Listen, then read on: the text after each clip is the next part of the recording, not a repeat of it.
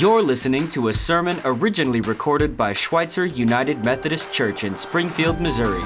Check us out online at sumc.co. And if this sermon blessed you, be sure to share it with someone else. Thank you so much for listening. Now, on to the message. Communities are built when people gather around shared values or purpose. For us, we gather to celebrate what Jesus has done for us and to encourage each other in our faith. We believe church is a gift, but how can we make it even better? We're going back to the basics as we explore what it means to do life together.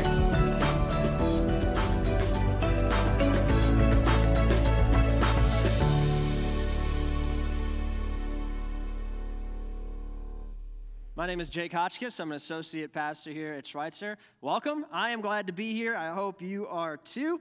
And we are going to start this morning right here in Scripture. Same verse we've been reading for the past 2 weeks. We're just looking at a different part of it. So here we are, Matthew chapter 22, verse 34.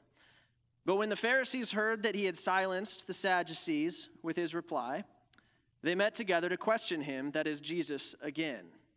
One of them, an expert in religious law, tried to trap him with this question. Teacher, which is the most important commandment in the law of Moses? And Jesus replied, you must love the Lord your God with all your heart, all your soul, and all your mind. This is the first and greatest commandment.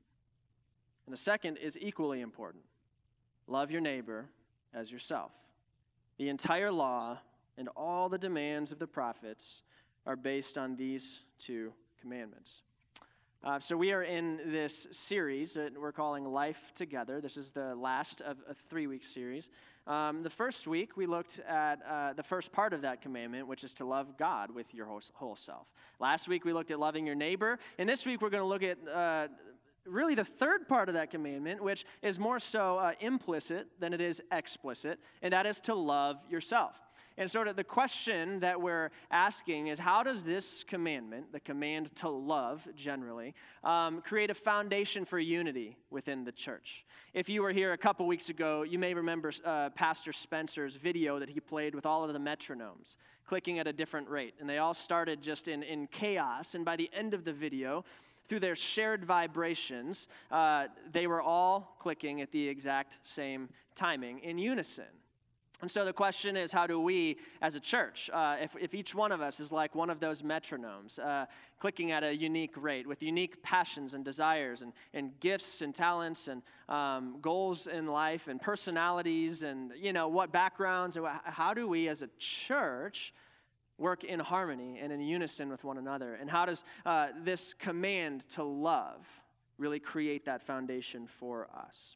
So before we really get into this morning, one thing that I'd just like to pass your attention to is here in the bulletin, if you opened it up, you might have noticed this sheet. And I'm not going to talk about this much this morning, but this is just, as we talk about loving yourself this morning, this is a great place to start. It lists tons of truths found throughout Scripture, and it even tells you where to find them about who you are in God, how and why you are loved, and that sort of thing. I'd encourage you that if my sermon gets really boring or if you have difficulty following, just start reading this. I won't be offended, okay? Spend your time in here. That'll be just fine. So, the reason that loving yourself is so important, I think is somewhat obvious, but let's say it anyway. If you are going to love your neighbor as yourself, right, then your love for your neighbor depends on how well you love yourself. If you love yourself a lot and you love your neighbor as you love yourself, then you'll love your neighbor a lot, right? And if you love yourself a little, then again, following the same logic, you will love your neighbor a little. And so this morning, we must understand it's important to love yourself a lot. In fact, to love yourself like God loves you. This makes sense, right? From a behavioral perspective, for instance, like love as in action. This is the classic example that if a plane is going down and the oxygen mask comes out, you got to apply your own mask first before you're of any use to someone else, right? In the Christian life, In the same way, we've got to learn what it looks like to actively love yourself, to nurture your mind and your soul and your body so that you can be Christ to those around you, right? So you got to learn to love yourself so that you can love others. From more of an emotional perspective, like how you view yourself, right? Thinking more like love as a feeling, for instance. When I think of my own life, I think about at times when I dislike myself, even hate myself. Those times, often for me, it's after I've fallen back into sin, maybe, or maybe it's if I've been sinned against, or but those times when I hate myself, I sort of shut off from people. I take it out, especially on those closest to me. They bear the brunt of it. I get irritable and angry and short and crass. I kind of close off in my shell, and this is sort of human nature, right? We see this in the story of Adam and Eve. Adam and Eve, they sin. And the first thing that they do upon realizing that they're naked and they feel shame, what do? They hide from God and they cover themselves from one another. They cover themselves from one another. They protect themselves from one another. Essentially, right? They no longer feel safe being or giving their whole selves to one another, being their true selves in front of one another. And in doing so, they disable themselves from being able to fully love one another. And so God's work has been throughout the course of human history and continues to be taking off that false self, that false exterior that we have put up, right, to keep ourselves at a safe distance from others so that we might be our true selves in all our glory and giving ourselves, not worried about being rejected or being hurt, but truly giving our whole selves to one another. God is working to create this type of community where we as brothers and sisters in Christ who are perfectly comfortable and in love with ourselves, right, are able to give of our whole selves to one another, to be truly one. As Christ and the Father are one, we are to be one with one another, right? And this starts with understanding how to love ourselves. So, how?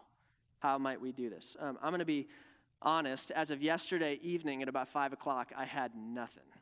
I felt like I had a ton of ideas and not much like scriptural grounding. I don't just want to tell you, what Jake thinks or whatever. And it just dawned on me. Like, I feel like God just sort of whispered in my ear. Colossians. The reason I tell you this is the book of Colossians. In my opinion, there's no better place in Scripture to learn about who you are in Christ. And there's no better place to learn about why you are so loved by God. Why you as a human being, as a son or a daughter of God, are in fact so lovable. And so God took me here to Colossians 3, and we're going to spend our time together today in Colossians chapter 3, starting with verse 1. So here we go. Since you have been raised to new life with Christ, set your sights on the realities of heaven, where Christ sits in the place of honor at God's right hand. Think about the things of heaven, not the things of earth, for you died to this life, and your real life is hidden with Christ in God. And when Christ, who is your life, is revealed to the whole world, you will share in all his glory. So put to death the sinful earthly things lurking within you. Have nothing to do with sexual immorality, impurity, lust, and evil desires. Don't be greedy, for a greedy person is an idolater, worshiping the things of this world. Because of these things, the anger of God is coming, or the wrath of God is coming. You used to do these things when your life was still part of this world, but now is the time to get rid of anger, rage, malicious behavior, slander, and dirty language. Do not lie to each other, for you have stripped off your old sinful nature and all its wicked deeds. Put on your new nature. Put on your new nature and be renewed as you learn to know your Creator and become like Him. We're going to stop there, and then we'll read the rest here in a few minutes. So if I could sum up everything that we just read in one sentence, it would be like this. Die to your old self and live into your new self. Now, Paul, in our discussion of loving ourselves, right, offers us, he kind of sort of throws a wrench or a curveball into this whole discussion, because what he comes out with is this idea that you have two selves. You have your old self and you have your new self. And so if you're going to love yourself, you got to know which one of those selves to love, right? Now, there is an old you. This is the you that ignores God. This is the greedy you, Paul says. This is the sexually immoral and lustful you. This is the jealous you. This is the gluttonous you. This is the angry you. This is the addictive you. This is the lazy you, the selfish you, the anxious you, etc., etc. And Paul leaves no room for speculation here. You got to take that you out back behind the barn and shoot it. That's it. Put it to death, he says. Put to death your sinful earthly self. There is no room for him or her in your life. And I think sometimes I treat my old self like a 57 Chevy or something. I don't know, I don't really know cars that well. I literally just picked a year and a make, and I'm hoping that makes sense. I hope 57 Chevy is like a thing. But like an old vintage car. I treat my old self like this 57 Chevy. I keep them in the garage for special occasions, That's the vintage Jake. He's fun to ride at times. He reminds me of the past, that nostalgia. Obviously, I'm not riding him to work every day. I'm not wearing him around all the time. It's just, again, special occasions. I get around my old buddies, and he just finds his way out of the garage. You get what I'm saying? And sometimes it's like, how did this happen? How did this old Jake come out? How did he get out of the garage? And that's the wrong question to ask. The right question is, why is he still in the garage? Why do you still even have this thing? Why do you own this thing anymore? That's the old self. You got to burn it. We should not love or hang on to our old selves. Our old selves, friends, need to die. There's nothing special or pretty or fun or worth hanging on to about our old selves. Although it's certainly tempting to think that there is. And it's certainly a fearful thing for myself, I'll just admit, to get rid of that old 57 Chevy, that old vintage Jake. And Paul says, there's a new you.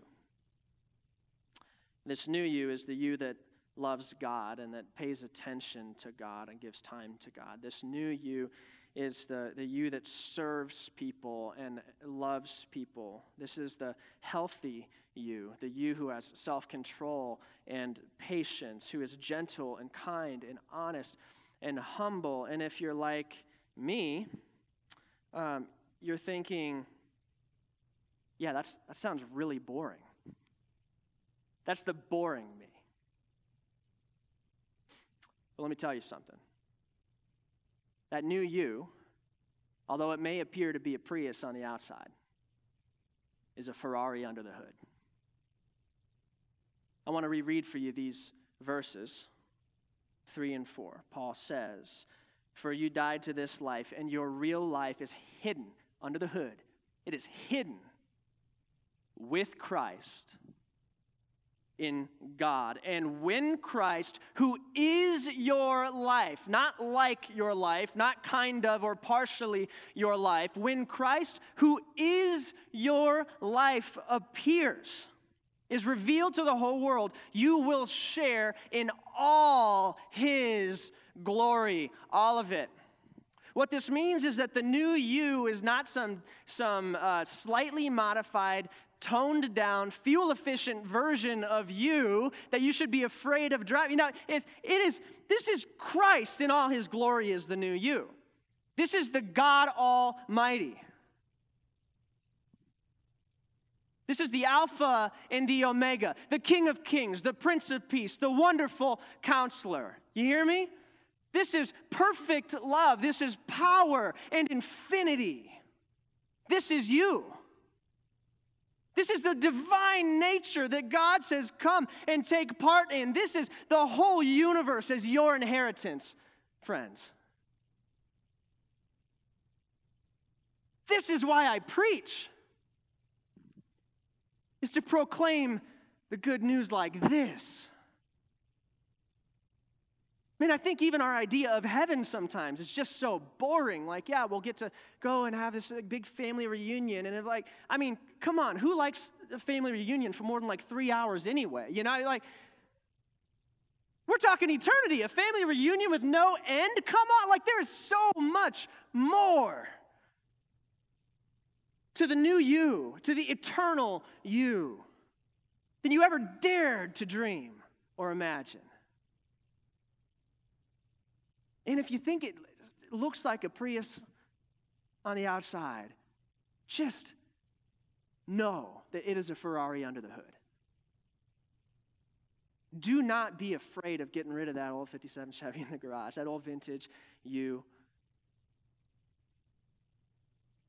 Do not be afraid of stepping into this new you. I remember 6 or 7 years ago, God was really working in my life. I was experiencing Christianity for the first time ever. Really, God's tugging at my heart. And I sat down with Kayla, my wife. We were dating at the time.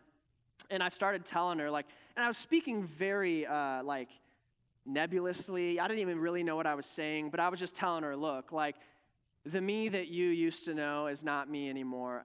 And I'm going to be changing, and, we're not going to be able to do these things anymore. And I remember she just started breaking down in tears, and we ended up even getting in an argument because she was just so afraid that I would become boring. And that we would become boring, who is this new person who Jake thinks he's going to be? And I didn't know, But I'll tell you, there's nothing to be afraid of. And if you ever doubt that, come back to this verse and know that the new you is summed up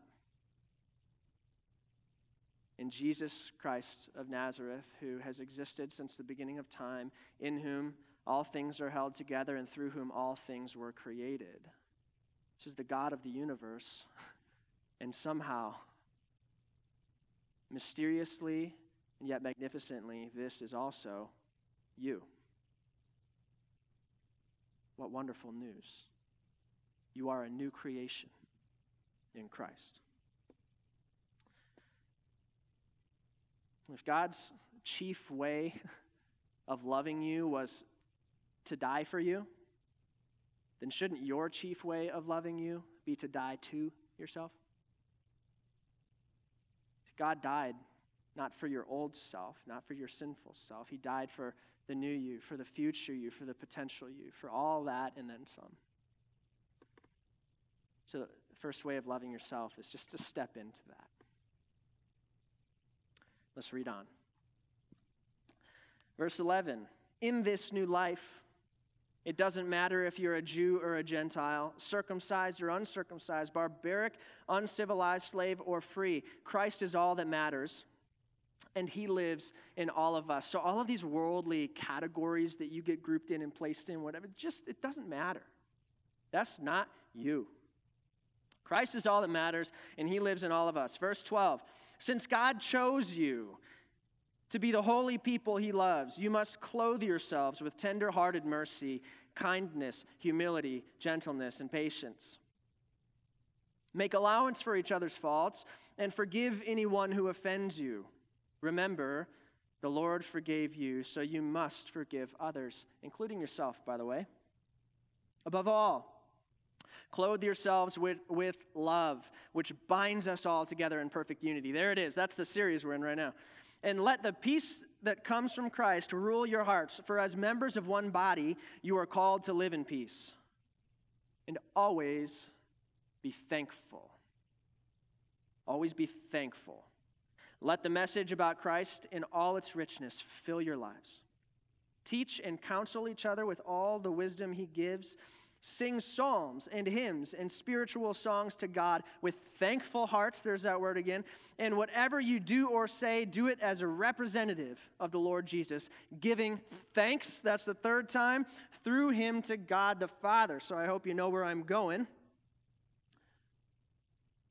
3 times, Paul says, give thanks. I remember a conversation I had with someone a few years back, someone who I'm close to, and it was sort of an awkward conversation. This person was actually being very complimentary towards me. And in a way, what they were saying was, it was coming from a very kind and generous and loving place. But what they were telling me is that you should be proud of where you are, Jake. You should be proud of what you've done, decisions you've made, what you've accomplished, etc. And again, they were being kind. And my response was something like, while I appreciate what it is that you're saying to me, I'm not proud, I'm thankful. And this sparked this sort of odd disagreement where neither of us really knew how to understand what the other was saying or how to explain where we were coming from. But the disagreement, at the end of the day, I spent a lot of time thinking about it. And it was about whether or not pride was an acceptable human behavior. Ultimately, it came down to that. And so I want to talk about this for a second.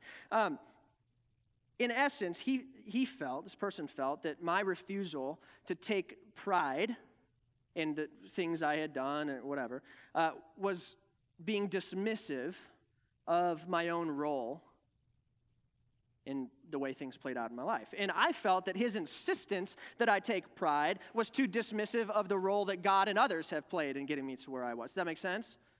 So there's kind of this back and forth. And in this way, what I'm trying to show you is how pride and thanksgiving are actually opposites of one another. You see, pride says, look at what I've done, look at what I've earned. Gratitude says, look at what God and others have freely given to me. Pride is based entirely on merit. Gratitude is based entirely on grace. And so I'll come back around. Stick with me here for a second. And I've given a lot of thought to this before and after, and I'm a pastor, so I got to know, does pride have any place in the human heart, friends? And I stand where I stood that day a few years back with the same conclusion. Pride has no place in the human heart. Because to be proud of anything ever, regardless of how factually true it is that you did X, Y, or Z, is to misunderstand the very essence of life itself. That from the moment of conception until the day you die and beyond into eternity, life is a gift. It always has been, it always will be. The source of every good thing is our Father in heaven. And we need no other explanation than the fact that God did this. At group night on Wednesday, we looked at 1 Corinthians 15, verse 10, and I've really been in this scripture recently because Paul, he says these words, you may know them, but by the grace of God, I am what I am. The great apostle Paul. Like, you talk about accomplishments in this Christian life, right? And he says, but by the grace of God, I am what I am. So he gives God all the credit, right? And then he says, and God's grace to me was not in vain, but on the contrary, I worked harder than anyone. So he almost lets you feel as if he takes a little bit of credit back for himself. God did all this, but then I worked harder than anyone. But then he does something, he just throws you for an entire loop. He says, but it was not I, but the grace of God within me. So even that hard work that I put in was not me. It was actually the grace of God. It was actually the work of Jesus Christ within me. And so he gives God all the credit. It seems like he takes a little back and he says, no, just kidding. God gets all the credit. Praise God, hallelujah. And here's ultimately why this is so important. I'm going to connect all of this back to loving yourself. You see, pride, friends, bears no fruit in the soul. The world tells you that in order to love yourself, you must take pride in who you are. Anytime you hear that word, run. Even that language is just straight from the devil. The world says that loving yourself means to take pride in who you are. And what I'm saying is that beyond that initial sense of self-satisfaction that pride gives you, it bears no fruit. It's pointless. But every time that you give thanks, you plant a deep seed in your mind and your soul, almost an imperceptible seed. And that seed is this. What you tell yourself when you give thanks is that if everything that is good has been given to me as a gift, then that must mean someone really loves me. I must be lovable. The seed that you plant when you give thanks is that if despite my flaws and my failures and my mistakes and my shortcomings, I continue to be blessed, then someone must really think that I'm worth it. Do you hear me? This is the value in giving thanks. As Paul tells us to do here, is that in this way, giving thanks is to acknowledge that you have been loved, i.e., that you are lovable, that you are worth it.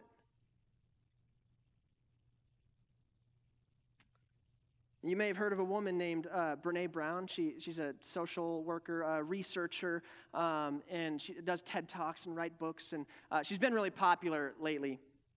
She claims that 90% of the people who she meets, that she observes they have a good self-image and who love themselves, they do one thing really well. And that one thing, she says, is that they are really good at giving thanks, at being thankful. That's her conclusion. And the reason I think this is so cool is because sometimes this goal of loving ourselves, it just seems very elusive. What can I do to feel differently about myself, to act differently towards myself? And I haven't found a good way to practice feeling lovable, but this right here, you can practice giving thanks. I don't even need to tell you how to start practicing that. Can you? You can practice giving thanks. And in doing so, I truly believe that over time that seed will sprout and begin to bear fruit in your soul, and that you will begin to see yourself as God does, and as others should. And this morning, that's the very thing that we're going to practice here together, is giving thanks. We have before us the bread and the juice, which I will pray over that it would be effectively the body and the blood of Jesus Christ. This sacrament, you may know it as Holy Communion, or some of you as Mass, or the Lord's Supper. My favorite word for this, it's actually my least favorite and my favorite word for it, is the Eucharist. My least favorite because no one knows what that means. My favorite is because what it means, the Eucharist, is thanksgiving. It means thanksgiving. And I think a lot of us have been influenced, myself included, by most of our lives coming to this sacrament almost as if it's like a funeral procession.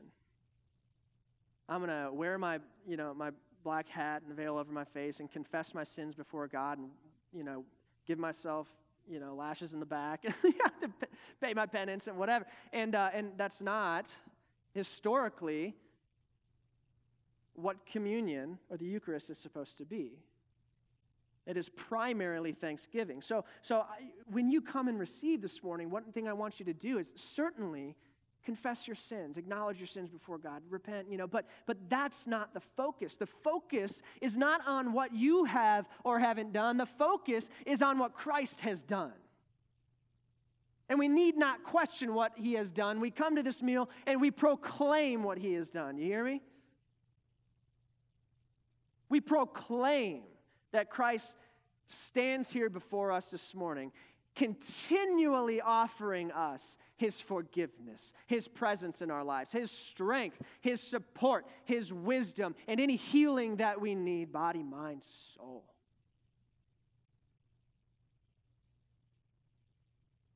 Ain't that something to give thanks for this morning?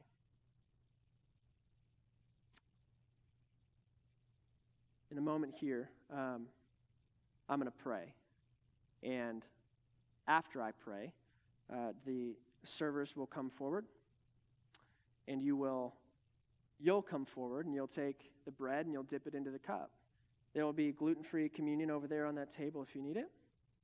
And I want you to know that all of you, whether you're a member of this church or not, are welcome to this table. Not because I or we welcome you, but because Christ, God, Father, Son, and Holy Spirit, welcome you to come and receive and to know that you are loved. Let's pray.